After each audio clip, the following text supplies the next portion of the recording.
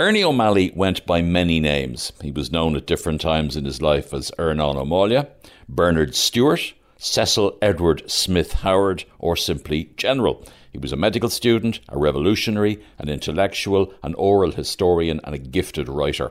Many books have been written about his life, many books that focus on his role as an IRA volunteer and his activities in the War of Independence and Civil War. And while this period of his life is obviously important and iconic, it was only part of that life. Tonight, we're going to hear about the man behind the iconic name. Ernie O'Malley, A Life, is a new book written by Harry F. Martin, together with Ernie's son, Cormac O'Malley, who joins me now. Cormac, you're very welcome indeed to the History Show. Pleasure. Now, lots of books written both by your father and about your father. He's one of the most extraordinary chroniclers of the War of Independence. What were you and co-author Harry Martin attempting to do with this particular book? Well, the book starts off with Harry was inspired, I guess, by a lecture I gave. And then he sort of said, this is just a magnificent character that fits into the Hemingway, the General Grant. And he was just inspired by the character. And the more and more he read, I then gave him a couple of books and he said, okay, we're going to have to do a book about this. So he got inspired. And it was a hero worship to start off with. And I had to calm him down. I said, look, if we're going to do, he asked me to do a biography with him. So I said, well, if you're going to do a biography, let's make it non-academic, more personal, and sort of telling the layman's story, the version of Ernie O'Malley. So basically, he agreed to do that, and I brought out all of the new materials that I'd done in 1970, interviewing people. So I had that available, and so I think what we tried to produce and did produce was a very human story, personal story of Ernie O'Malley and his family. Let's talk about that family, because his early life, he came from a large family, not actually a very nationalist family. So just tell me a little bit about his mother and his father and his siblings, because his siblings kind of divide between siblings who joined the British Army in World War I and siblings who are associated with the national movement. A very fascinating family. Yeah, well, I mean, it sort of starts with Luke Malley, who's a bright young fellow, not a particularly nationalist, who grows up as a son of farmers down in Ballyglass, not too far from Castlebar. He's a local, gets his education and sort of stops at age 13, 14, but he's asked to stay on as a monitor. And as a monitor, you're in a good position to then get a job because clearly you're identified as a smart fellow. He goes into Castlebar, gets a law clerk position. So law clerk positions are not something, you want to be fairly conservative and dot the I's and cross the T's. So his life was that way throughout. He didn't want to cause any ruptions. And he lived in a house, 3-story house across from the RIC. And he got a job in basically the British Civil Service, came up to Dublin and worked in the Congested District Board. And again, didn't want to rock the ship. And so he raised children to be in that manner. So as you said, it was no surprise that 2 of the sons went off to join the British Army. Why? Well, it was, 1914, it was unemployment. This was a good opportunity. You could help support your family. And why didn't Ernie O'Malley go on? It wasn't because he was a big nationalist. He got a scholarship to UCD to go into medicine. So, to save the family money, he got education. But there are a couple of things behind that. He'd already gone to CBS school, and CBS was a good nationalist school. They were independent of the British-led educational system, and so the brothers could have their own books for what they wanted their children to read, their pupils.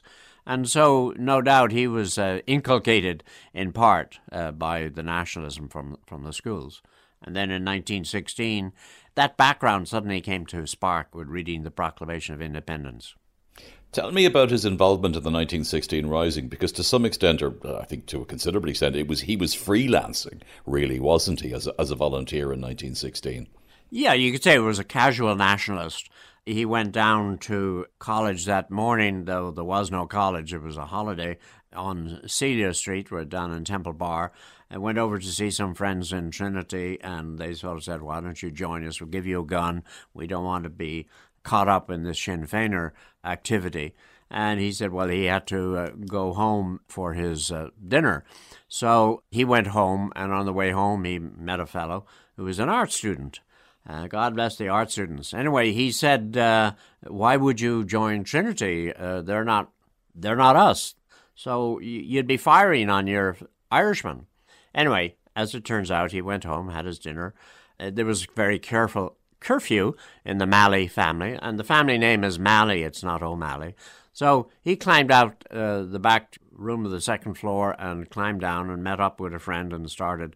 He had a rifle, Mauser rifle, and started shooting down on the docks. He had not joined the Irish Volunteers. The Malley family around the dinner table would have mocked the green uniform of the Irish Volunteers. And so I often say we don't even know if they would have supported Home Rule. As long as he had his job, it wouldn't really have impacted things. Then he does join the Volunteers and very quickly, at a very, very young age, becomes a military organiser. One of his jobs is to train volunteer units. That wasn't a particularly comfortable experience between, 1918, 1919, before the War of Independence actually gets underway. Well, what happened in 1916, I mean, he went back to the university that next week, started winking at fellow nationalists, so the trend grew. They started going to Cayleys and activities.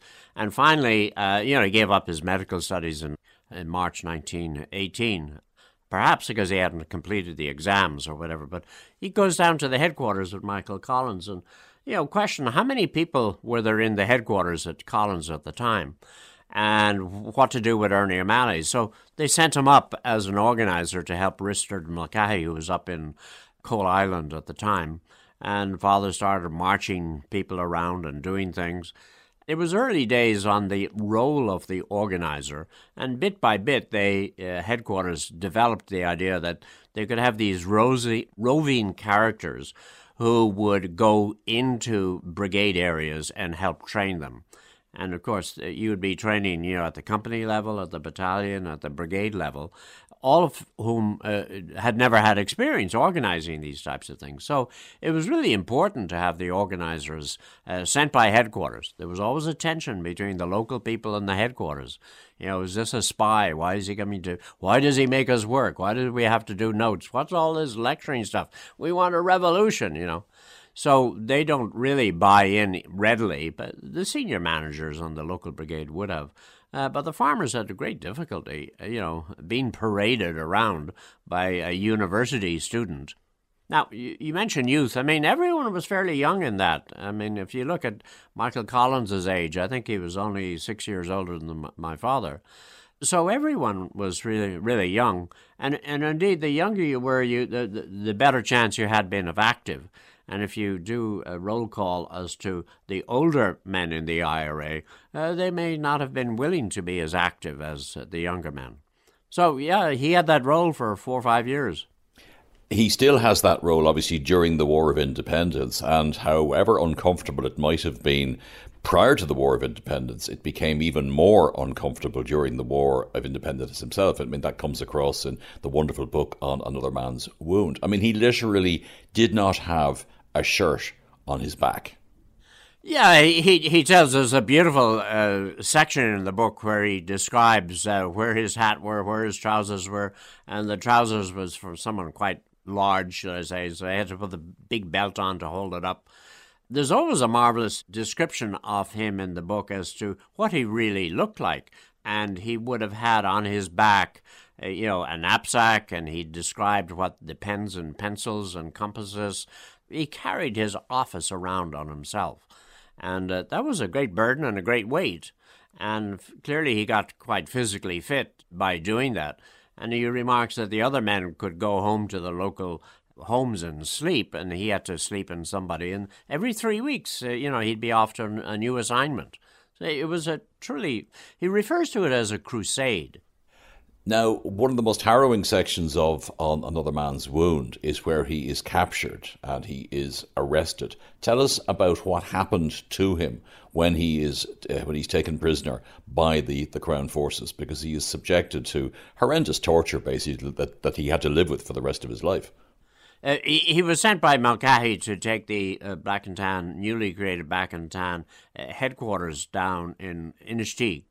And while he was preparing to do that, he got captured and caused great difficulty for the Kilkenny Brigade members because his notes were captured. But he was also captured with a gun and equipment and maps. So those people knew that he was up to something. So he was almost shot right there in Kilkenny before he was. Some general interfered with what was going on, and he'd been hit with the bayonets. His feet had been trampled, which impacted his lifelong period of walking.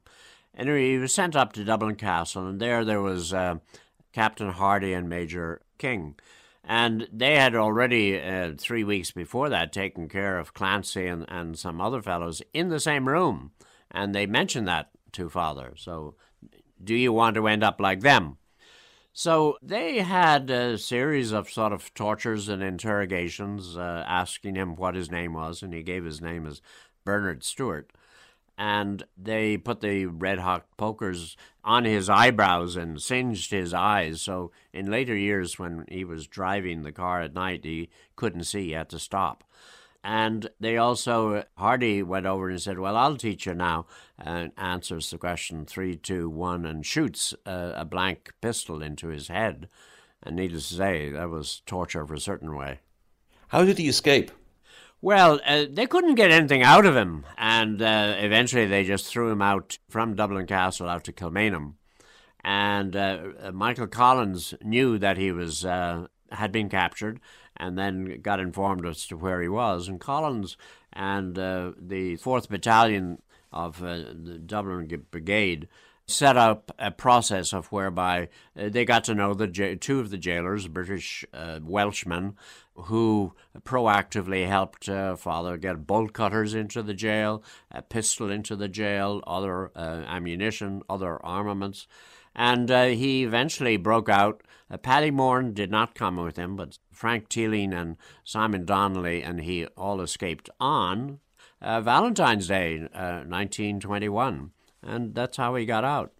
He took the anti-treaty side during the Civil War, and he was arrested. He spent time in a Free State jail as a guest, if you like, of the Free State government. He was also shot a number of times. Tell me briefly about his Civil War experience. Yeah, so, in fact, he was appointed Director of Organization because of his knowledge of the country. Very good decision, and that's something that he could have been good at. In March 1922, and then the anti-treaty lads took over the Four Courts in April, and he created his own office up there. And eventually, since he was, the senior command of the IRA at that time didn't have much actually active service, knowing what to do. So he was appointed to be in charge of the defense in case the Four Courts got attacked. And ultimately, he was the man who surrendered the Four Courts after everything collapsed. And on his way toward Mountjoy Jail, they put him in the Jameson distillery. And he and Sean Lamass and a couple of others managed to escape through a side door very quietly. They interrupted the manager and said, "Excuse me, we're going to go this way." That's fine. He didn't know what was going on. And so he escaped. And the sad thing, and one of the many sad things in the Civil War, is the senior management of the Republican side were all captured in the Four Courts. And so it was only men like Liam Lynch and Ernie O'Malley whose only responsibility had to run a division. Big difference between running a division and running a war.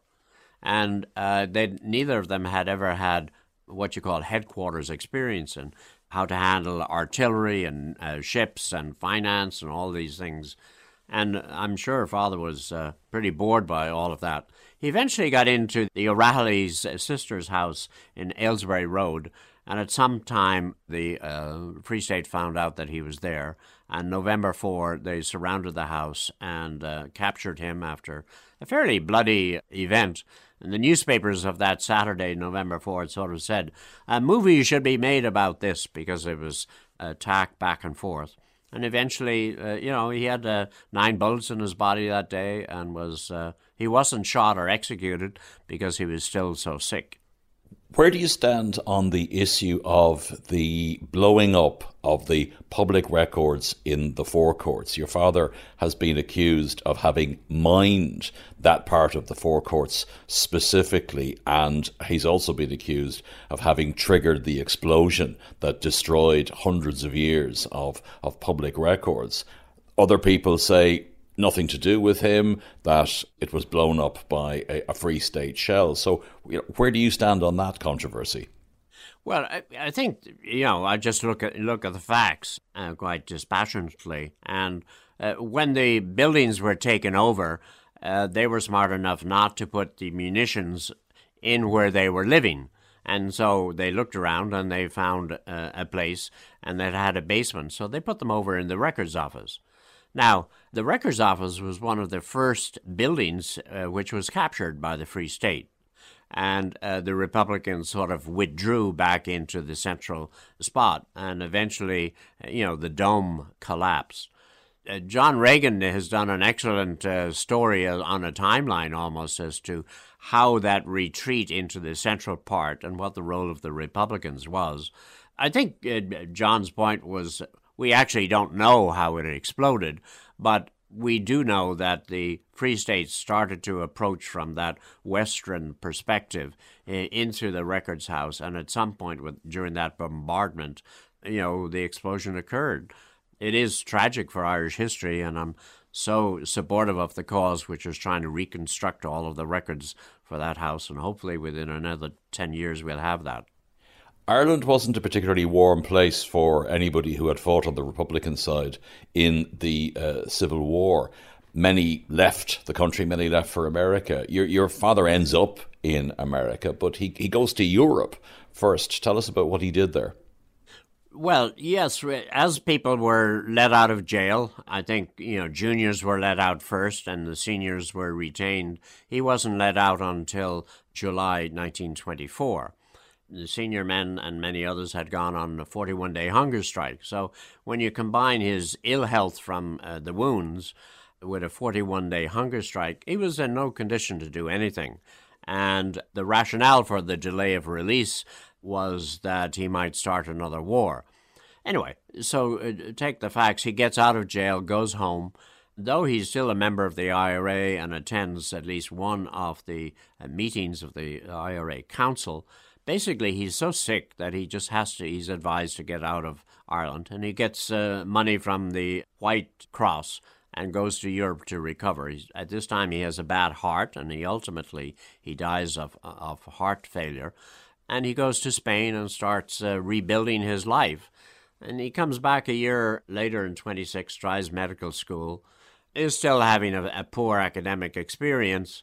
And De Valera asks him, along with Frank Aiken, to go out to America to fundraise for a paper, an idea he had that we want an independent nationalist paper called the Irish Press. So Father goes out and lectures on the east and west coast and eventually falls off that bandwagon after they had created, up to $500,000 was collected. By that time, you're right. He doesn't want to come back to Ireland. He's had a haunting time. He's a ghost figure. No one's going to employ him. His brothers can't get their medical jobs here and go to London. And so he just stays on in America, and he has the idea of writing his memoirs. So, a lot of his comrades, O'Connor and O'Phelan and others, were already writing. So he decides, well, he'll write his memoir. And that's how On Another Man's Wound and The Singing Flame were written. And in the course of that, of course, he met a lot of intellectuals and people in the Irish and the artistic community. And he was a very versatile fellow, partly because, we've often referred to these periods of imprisonment as a time of improvement or a university. And so the reading list in my book, No Surrender Here, that of the books sent into him by his advisors is a university course. And so he's well up to discuss arts and music and literature with people he meets in America and Mexico.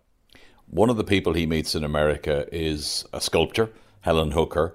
That was in 1933. They married in 1935. The marriage didn't last, but in that early period, were they very much kindred spirits, do you think? Indeed, my mother was a prominent Connecticut family, but she was not a great student, did not want to go to university, told her father that, give me the money to be the artist that I want to do. And part of her inhibition was because she stuttered. She could create things with her hands, but not with her mind and express it in a written form. So she was smart, but she just couldn't do that. And so she knew, and she traveled broadly in art. And when she met this Irishman who also had traveled broadly and knew about art, he could express to her what the sort of the university cultural course of art. And they sort of fell in love over that whole artistic world. He had collected photography in Mexico and New Mexico. She was a photographer, a sculptor, a painter, a carver. And, one of the surprising things to me was that when I figured out why didn't he marry one of the Common on the Mon people, that were all after him, quote unquote. My mother wasn't. It was helpful not to have that in his life. He'd had that and it was past. So he wanted a new life in the arts, and he was quoted as saying, "My life will be in the arts, in them lies happiness."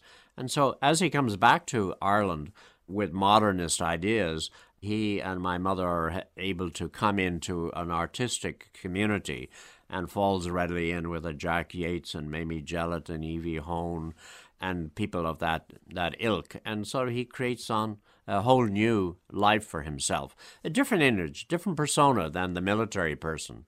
Now, the military person certainly helped my mother because she was the wife of Ernie O'Malley, but she was a person who stood on her own feet and did her own art and was in the first exhibition of living art in 1943, 44, 45, 46, and she had a one-man show in 1950. And several shows after that at the Irish Museum of Modern Art. And so, she had her own integrity and stood by him herself. Your father had many famous friends, including the legendary Hollywood film director John Ford, or Sean O'Farna, as he often liked to be called. They worked together on a number of projects, most notably, I suppose, the film The Quiet Man. And I think your father was particularly proud of his association with that wonderful film.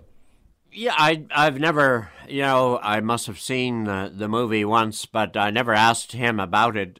I would say he would have been proud of the friendship, but, one of his roles was an IRA consultant, both in that movie as well as The Three Leaves or a Shamrock, which came out in 1956. Both of them, there was an IRA role. But I think Father must have cringed at the role that ultimately Hollywood imposed on John Ford to represent the IRA in the movie. So sort of discount that part. But his role of friendship with John Ford was legendary because he was not in the employ of Ford. And he could walk away. I mean, who else could walk away? The producer, the director, the actors? No. Only Ernie O'Malley could walk away, turn his back on him. And so he did once or twice, and there was some tension. But ultimately, he realized he was a good friend, and the fact that he blew his stack was just his temperament rather than his intention. And so he would go back and help him. So they had a great life together during those, a movie takes about 2 months. So I remember it well because I was there. Now, one of the things that he's most noted for, and Irish historians are very grateful for, is his work as an oral historian, the interviews he recorded with veterans of the Irish Revolution and veterans of the Civil War. Thanks to you and University College Dublin, these are available for people to read. But what's particularly striking is he didn't just interview one side of the Civil War. He interviewed men that he had fought against in the Civil War. That suggests somebody who wasn't bitter. Would that be a fair assessment? Absolutely. I mean, if you go back to the premise that was Ernie O'Malley anti-British, and this came up, I remember, in conversations, he said, no, and in his writings, he said, I'm not anti-British. It's just I don't want them in Ireland. And so the same thing about the Free State he said, they made a mistake. I never heard him say that we made a mistake. But, in his letters in that book, No Surrender Here, that there's great correspondence with Molly Childers. Ultimately, Molly Childers is trying to shape Ernie O'Malley as a new Erskine Childers, going to go into politics and one thing and another. And Ernie just decides that role is too much for him. He's not a politician. He was a military person. The military has failed, and so it's up to a new generation. And so I see that as a takeoff into his new life. And he's trying to recover. He's reading his books, and he's intent upon where he's going in the future. So he basically gives that life up. Well, the book is called Ernie O'Malley, A Life by Harry F. Martin, and my guest Cormac O'Malley is published by Merrion Press and is available in all good bookshops. Cormac, thank you very much indeed for coming into the History Show and talking about one of the, if not the most extraordinary writer of the Irish Revolution and the Irish Civil War, your father, Ernie O'Malley. Thank you very much. Thank you, Miles.